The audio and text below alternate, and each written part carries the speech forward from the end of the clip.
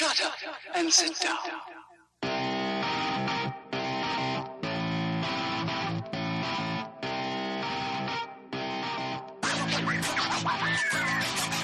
When the Wind Blows, a disruption of the educational status quo, hosted by Erin Barnes. And now, Erin Barnes. All right, so that definitely lands differently live. That feels really awkward. I don't typically have to listen to that, so that felt a little, I don't know, self-promotion. Anyway. Welcome back to When the Wind Blows, a podcast for parents, teachers, leaders, anyone vested into the world of education. I am Erin Barnes, host of the show today. And today is so weird because not only are we doing the show live, podcast, MP3 style, although it's not an MP3 if it's live, right? Is it? I don't know. Who knows? But we are also going live on Instagram, and that is brand new to us. We will just see how this whole thing goes. But this episode today, I've got Jen Robinson with me. She is Epic Jen. I've kind of been a fan of yours for a really long time. And I don't know why our circles haven't gotten to connect earlier than this, really, because you're kind of a big-time content creator. I love creating content. Maybe it's just because mine's not as good as yours. Whatever. Stop. You've kind of been up here for a really long time. So I'm really excited to have you on the show today. And we are talking about passion and kind of creating content around passion, but then also not necessarily, it doesn't all have to be content creation. It's just kind of what you're good at. So I wanted to have you on the show, but tell the world who you are and what you do in education. Okay, thank you for having me and that awesome intro. I'm Jen Robinson, or Epic Jen, and I'm the Managing Director of Advanced Courses at Epic, which involves quite a few things. Of course, advanced placement, but also STEAM, so music, esports, clubs, gifted and talented, and all those things. Okay, very cool. I would say if I were following your trajectory, you landed in this place because of these things you had done all along the way, where you were like, ooh, I need a science video. Ooh, I could do this. I could align this standard this. Okay, well, when you're live, things happen. We'll see how this goes. I think just along the way you put out some amazing content and people were like, I need to be in her orbit, kind of.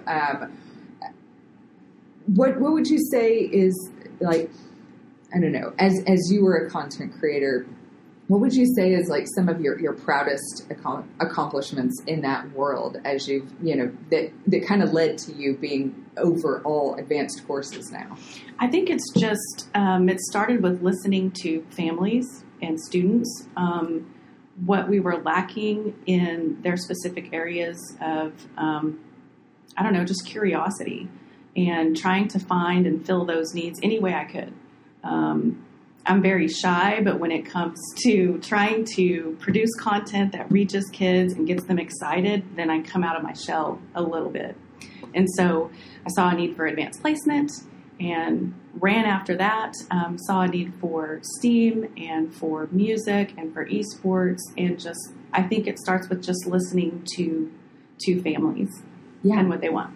I would say I have never been, you would never think of me in the world of esports, but as you've got kids that say, hey, I'm super passionate about this, you find a way to get passionate about what they're passionate about so that you can bring it to them. Right, which is what we're doing now. We've got kids that not only are they interested in esports, they're like, hey, I want a class where I can create music, gaming music, or I can animate for game. And so that's what we're working on now, which is very exciting. That's super cool. A couple of people in my department are headed to Adobe Max Nice. so that we can bring some of these things back to students Very cool. in the internships here. So I'm pretty stoked about that. Let me see here. So the next question I have, and I'll try to stick to the questions. It helps, Okay. It helps people if they click on the show notes too. But passion gave us the light bulb and it put us on the moon.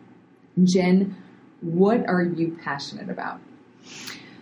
I am passionate about music, imagination, curiosity, always asking questions, questioning everything.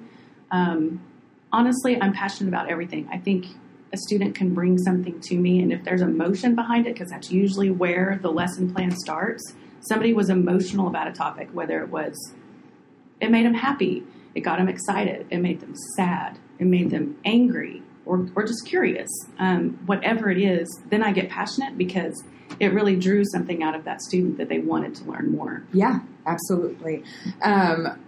What are some of the characteristics or attributes that you find are commonly associated with passionate or creative people?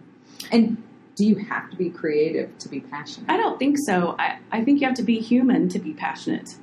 Because you can be angrily passionate. You can be bored and still be passionate about something because you want more. For example, I can remember going from a science class to my math class in middle school. My imagination was still stuck on the topic that my teacher in science interested me in, and I couldn't stop thinking about it. Got to math class, couldn't understand, couldn't listen because my mind was just still racing with that passion I had for what I had just learned. And my math teacher, it went above me. I was in la la land like I usually am. And she just stopped and said, "Why don't you get it? Everyone else does." And it was because I was so passionate about what I had just learned. And it's hard sometimes to go from one topic to the other when you still want to learn more about what you had just, your hair was lit on fire. So, yeah, I think whenever I first found this school model, it was one of the things that I was super excited about, like that we don't have to have so many hours in the seat this day of the week to be in this. If I need to stick in science for 3 days in a row, let's do it. And then hit the other subjects on the backside to catch up. I could, and you can stay in that world that is super igniting. How do you currently cultivate passion and creativity? So now you're over teachers and you're teaching teachers. I've seen you go to these large PLCs and talk to people. How do you teach passion, or how do you cultivate it in the people that are then trying to bring it to students? Right. And it's seasonal, I think, because when we get together and we talk about what are you doing in your classroom, and if I have a teacher, say, experiencing burnout, I think it's important to listen what they've been doing, bring back some of those things that they used to do that used to just get them so excited about teaching, and let's focus on that rather than facts. Because we can teach facts all day. We can open a book. We can say, here's your lesson. Here's a video that goes along with it. But if that teacher isn't excited about that topic, what are we doing? Right. And so let's get excited about it again. Right. And I think some of the things you have to do is play. Bring back that playfulness. I've never grown up, and I don't ever want to. I'm still a kid. And I think we have to go back to that. Go back to the playground. Get back on the swings. Get back on the teeter-totter and figure out what was so exciting to begin with. So that, I'm going to chase a squirrel you just threw in front of me. Do you think we can take a teacher that is burned out? Because that, you hear so much of that right now. Gosh, it's 2022. Yeah. Not just in this school or that school or this state, but teaching as a whole, the nation, the world is kind of at this, like, I'm broke. Yeah. Do you think we can teach broken or burnt out teachers how to find passion again and change their mind? Absolutely. And what that involves is a break, whatever that looks like, a break and a reward. Something that, because if we're just pushing data and we're just pushing numbers and we're just posting, here's the content that you have to focus on. And we're not offering a human approach to teachers and saying, I see you, I see what you're doing, I see the rewards you need, I see the break you need so that you can refresh yourself. Yeah. I was listening to James Altucher on the way in, and for what it's worth, sidebar, Instagram and podcast world, James Altucher, we're trying to get a hold of you. Respond to us. He hasn't put out an episode since like July 30th, so I'm chomping at the bit. Waiting.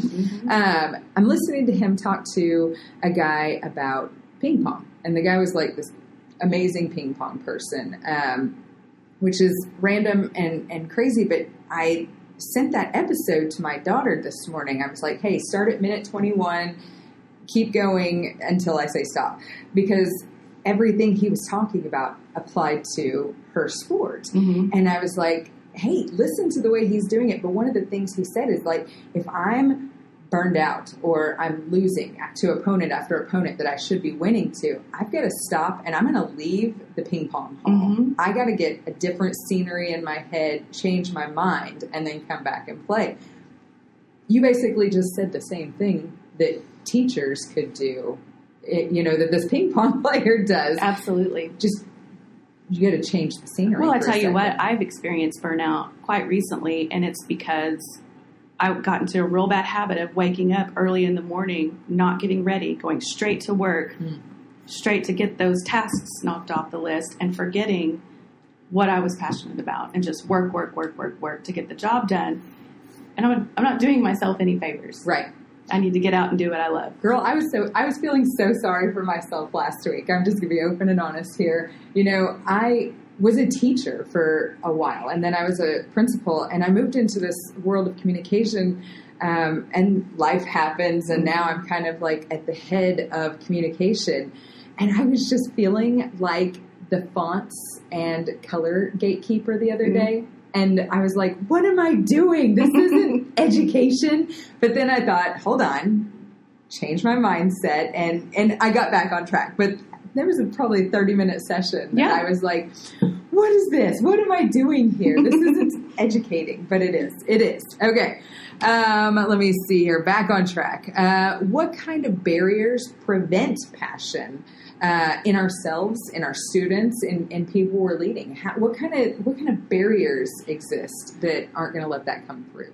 There are a lot of barriers, and I think it's when you don't focus on, the social emotional aspect. I think, just like we were talking about, if I overload somebody, or if someone overloads me with tasks, and there's no time to run outside for a ping pong match, to break up the monotony of work, you're forgetting that aspect of who the person is and what they can bring creatively to education or to their personal life, no matter what. I just lost my train of thought where I was headed with that, but it's okay. It happens. Like I said, I chase squirrels, so we'll come back. If you think of it, be like, hey, I remember.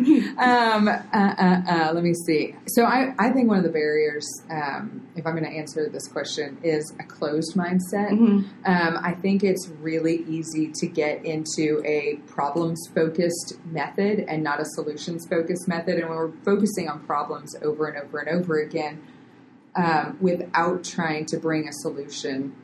Also, gosh, how defeating is that, Mm-hmm. And my youngest, we're trying to decide how much she's playing us and how much she doesn't mm-hmm. get sometimes.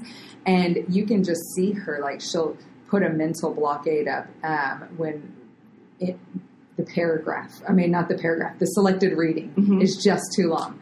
Well, I'm done. Yeah. And I'm like, no, kiddo, I watched you put that up. It was too long. Yep. I don't want to.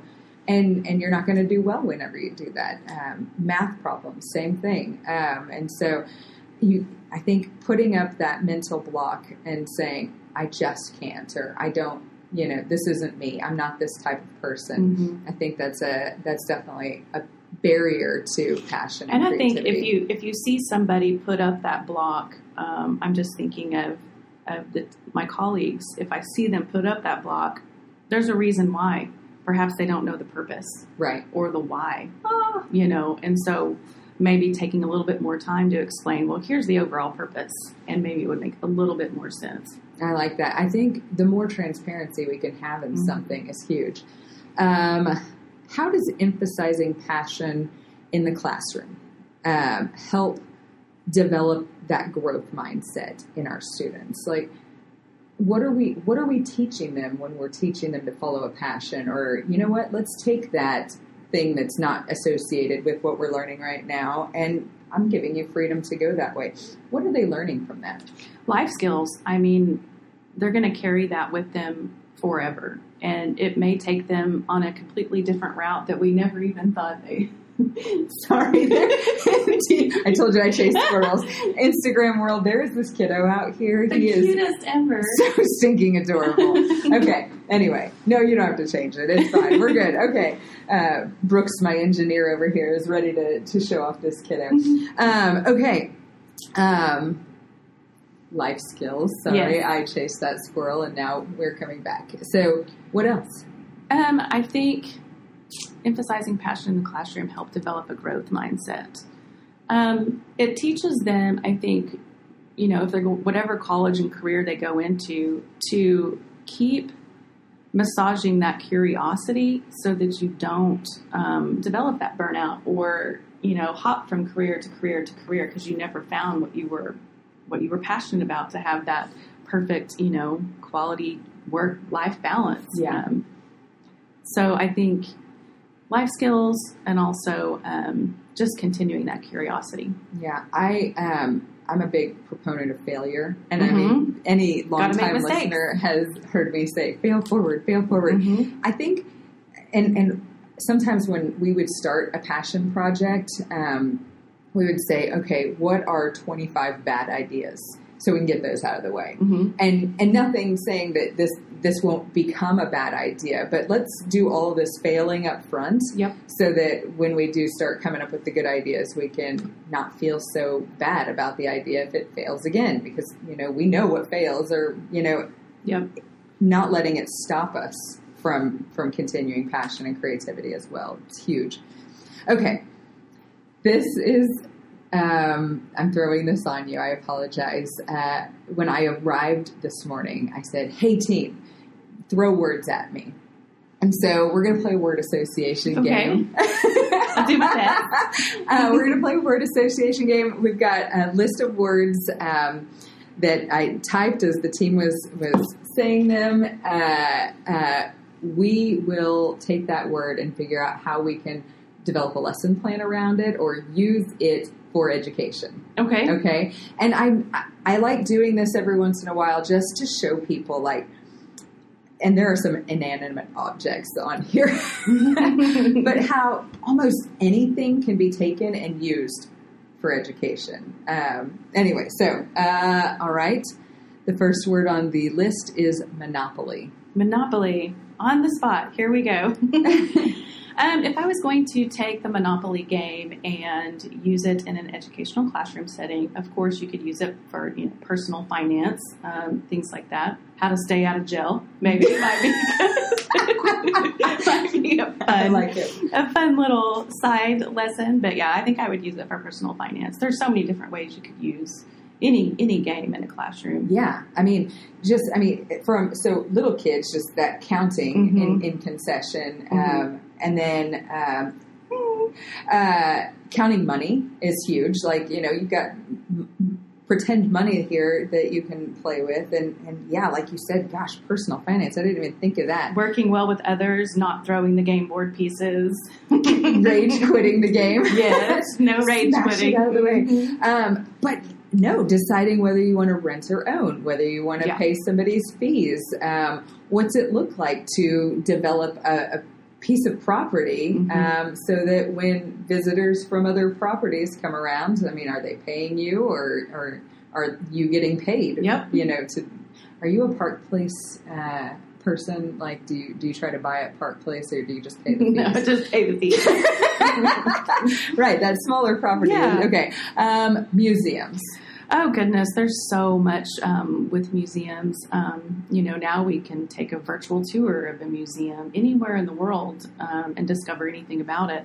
But, I mean, there's so much there. There's a history lesson. There's an art lesson. There's a creative story. Yeah. So much. I had kiddos that did art.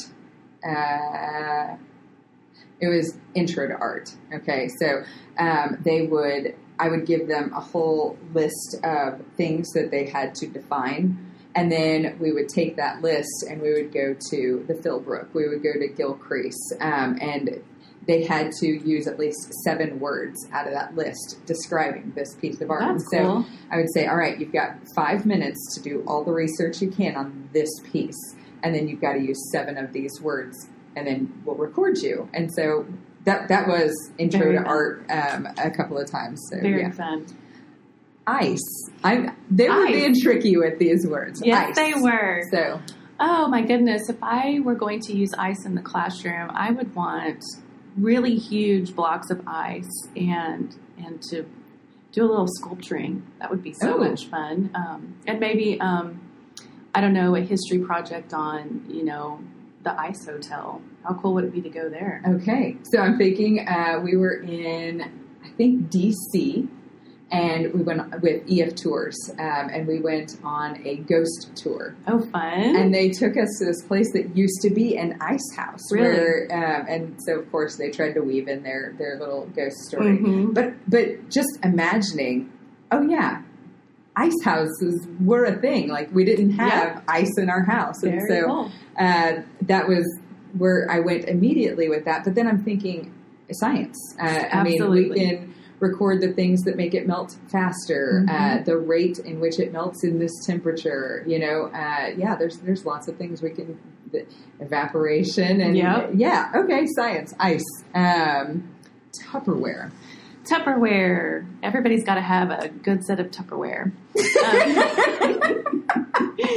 I would probably create a really fun music program or activity. The different sounds that the different sizes and different little accessories make. You could also do, again, science, collecting different things. What 2 colors make another color? Yeah. That would be easy, I immediately am thinking of my kids using them as terrariums. Yes, that would be fun. And I would go and got to put the soup away. Mhm. Where's all the Tupperware? Mhm. Well, we've got a lizard living in this one, and Yep. we've got a grasshopper and a praying mantis. Yep. Yeah. Okay. Flip flop. And so when they gave me this one, I was like, oh, I got it. I got this one. How would you use flip flops to create a lesson or in the classroom? That is so interesting. There's so many different things you could do with flip-flops. I guess the first thing I would think of is probably an adventure. Where would you go in your flip-flops? Oh. And, turn it into maybe have a student create a scavenger hunt in those flip-flops in the various places they go and what they do and what they find. I like it. So immediately when someone said flip-flop, I remembered I had a student who sent me a flip-flop in the mail. What? She's sent me a coconut in the mail also, That is just cool. trying to see what she can get away with. You know, but it was not in a box. The flip-flop was the piece of mail. And so she wrote on the bottom of the flip-flop what she wanted to say. She was in Florida. And so, I've received a flip-flop in Could the be mail. the traveling flip-flop. How far does this flip-flop go? Okay, Could mail that's it around really the cool. world. And then I'm just thinking we could do an Instagram thing with it where Yes. you're taking pictures of this flip-flop. Let's do it. Let's go. Let's do it. Okay. I love it. Elevator. How would you use my an goodness. elevator? An elevator. Of course, a gravity lesson, of course, but I always want to go on adventure with things. I would want to do a history of project over the history of elevators. I'd want to know what they look like in Dubai. Ooh. That would be the interesting. tallest building in the world. That would be really cool. The fastest elevator. I don't know, things like that. That'd be interesting to me. So you said history lesson, and immediately we took a group of students to the Marlin Mansion here in Oklahoma. It was Ponca City. I think it's Ponca City. And they have the oldest elevator, the first elevator that was purchased for residential property outside of the White House. Wow, that would be really cool. And Otis still comes and services it. Nice. And you can ride in it. It makes me think I would want a course on elevator etiquette. Ooh, yes. Yeah, I think that would be. Well, and then like the people who used to like service elevators, that would like be really cool. welcome, what floor? Ooh. I mean, during COVID, I can remember entering an elevator and there was a picture up on the wall and everyone needed to face the wall away from each other. Only 4 people in the elevator, so we all rode facing the wall. Interesting. Very, very awkward. I've gotten into an elevator and faced the wall just for fun. Just for fun. Just to be a do it. weirdo. But I've never seen that with the COVID. Okay. Okay, video games. How would you use my video goodness, games? Gamification in education is so big right now. You could literally do anything. You could gamify any lesson that you wanted to. But I think where it's at right now, since there are so many scholarships available for esports, I think I would just use them to, depending on what the student's interested in. Do you want to learn to create music for video games? Do you simply just want to compete as a gamer? Do you want to, I don't know, be a coach one day? There's so many things you could do and teach with video games and gamification. It's endless, truly. Brooks, what was the name of the video game you were telling me about earlier? Hearts of Iron 4, which is a World War II simulator where it kind of you have to actually do the logistics for the army, and you have to manage manpower and like all the equipment that goes on the individual soldiers. Like you have to manage all that stuff. So It's not a battle simulator; it's almost more of a logistics simulator. Yeah, and I know The Division, which is a video game. I don't know all the terms for it. I just know my husband plays it, but he has to pick his what body armor he's for this battle. Like these are the people you're going to face. What body armor are you going to use? What stealth are you going to have? What's your health? And you got to like give up health to have this body armor and stuff like that. And so I think of things like that. But even like my youngest playing Call of Duty Zombies. I know. I don't like zombies. I don't like zombies either. I can't watch it for very long because they're like, No. Oh, you like zombies? No. I played it before. But they will talk about strategy as they're together going through, and I don't know what is a good level, but they're like level 24 playing these zombies. I'm like, Dad, you got to go around this way. I'm running out of ammo. Go get this shock something or other. Anyway, so. Just the dialogue and stuff that comes with that. And I remember my husband posting on Facebook a couple of weeks ago, Jen.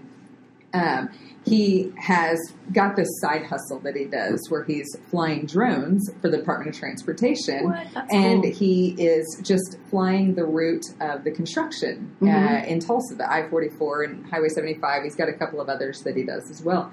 But he took a selfie of himself holding the drone, and he said, I never knew playing so many video games as a child would pay off. Would help. Like he's a little drone operator now with That's the awesome. joysticks. Okay. And lastly, motorcycles. That was the last word they've given us. So what are you going to do with motorcycles? Ooh, with motorcycles, we are going to probably take it apart and put it back together for a mechanics class. I like that. You can talk about acceleration. I mean, Yes. different motorcycles accelerate at different speeds. It's getting busy out It here. is. A lot of people. Yeah, and I'm thinking, so there's this book, Persig. I don't remember his first name, but he wrote the book Zen and the Art of Motorcycle Maintenance. And it's a modern day philosophy book meets motorcycle mechanics genre. And it doesn't sound like a book that I would pick up, but I found myself so... It sounds cool. Yeah. And he was a little bit crazy, and you end up seeing that in the throughout the course of the book. But he and his kiddo take off and drive this like 1960s motorcycle across the nation, and talking about how when they get with different motorcycle groups, like a soda pop can fix this on a motorcycle, and how they were all having to do all this studying on the side. Like, so you're... I'm making up things now. I don't know what the name of the parts would be. Your exhaust manifold. I don't know if they have those on motorcycles. Your flux capacitor. Thank you. It's busted. What are you going to do now? And so it was just super interesting to hear like the problems that they came up with and how they solved them also. But that, I mean, I would say that book could be a novel that could be read also for a kiddo who is super into motorcycles. And there's a whole other host of things you can do with that novel, but there's so much motorcycle mechanics taking place in the book that I think it would be something that would interest them. That sounds really cool. I was going to say I would want to do it on motorcycle safety because it scares me. My son just got a motorcycle. I was not a fan, but I'm telling you what, he has taken that thing apart and put it back together and watched YouTube videos, self-taught himself to, make it better and fix it. So I think it's been a very good tool, and he's very safe. Good. Thank you for coming on the show. Thank you for having me. I will have to do this again. Absolutely. Okay. Especially because we didn't even talk about advanced coursework or STEAM or anything like. Well, kind of a little STEAM maybe with the word association game. But okay, that is all the time we have for today. And on Insta, thank you for tuning in for our first time ever. Tune in next week where we are rethinking how leadership and education can better prepare the next generation for a rapidly evolving world.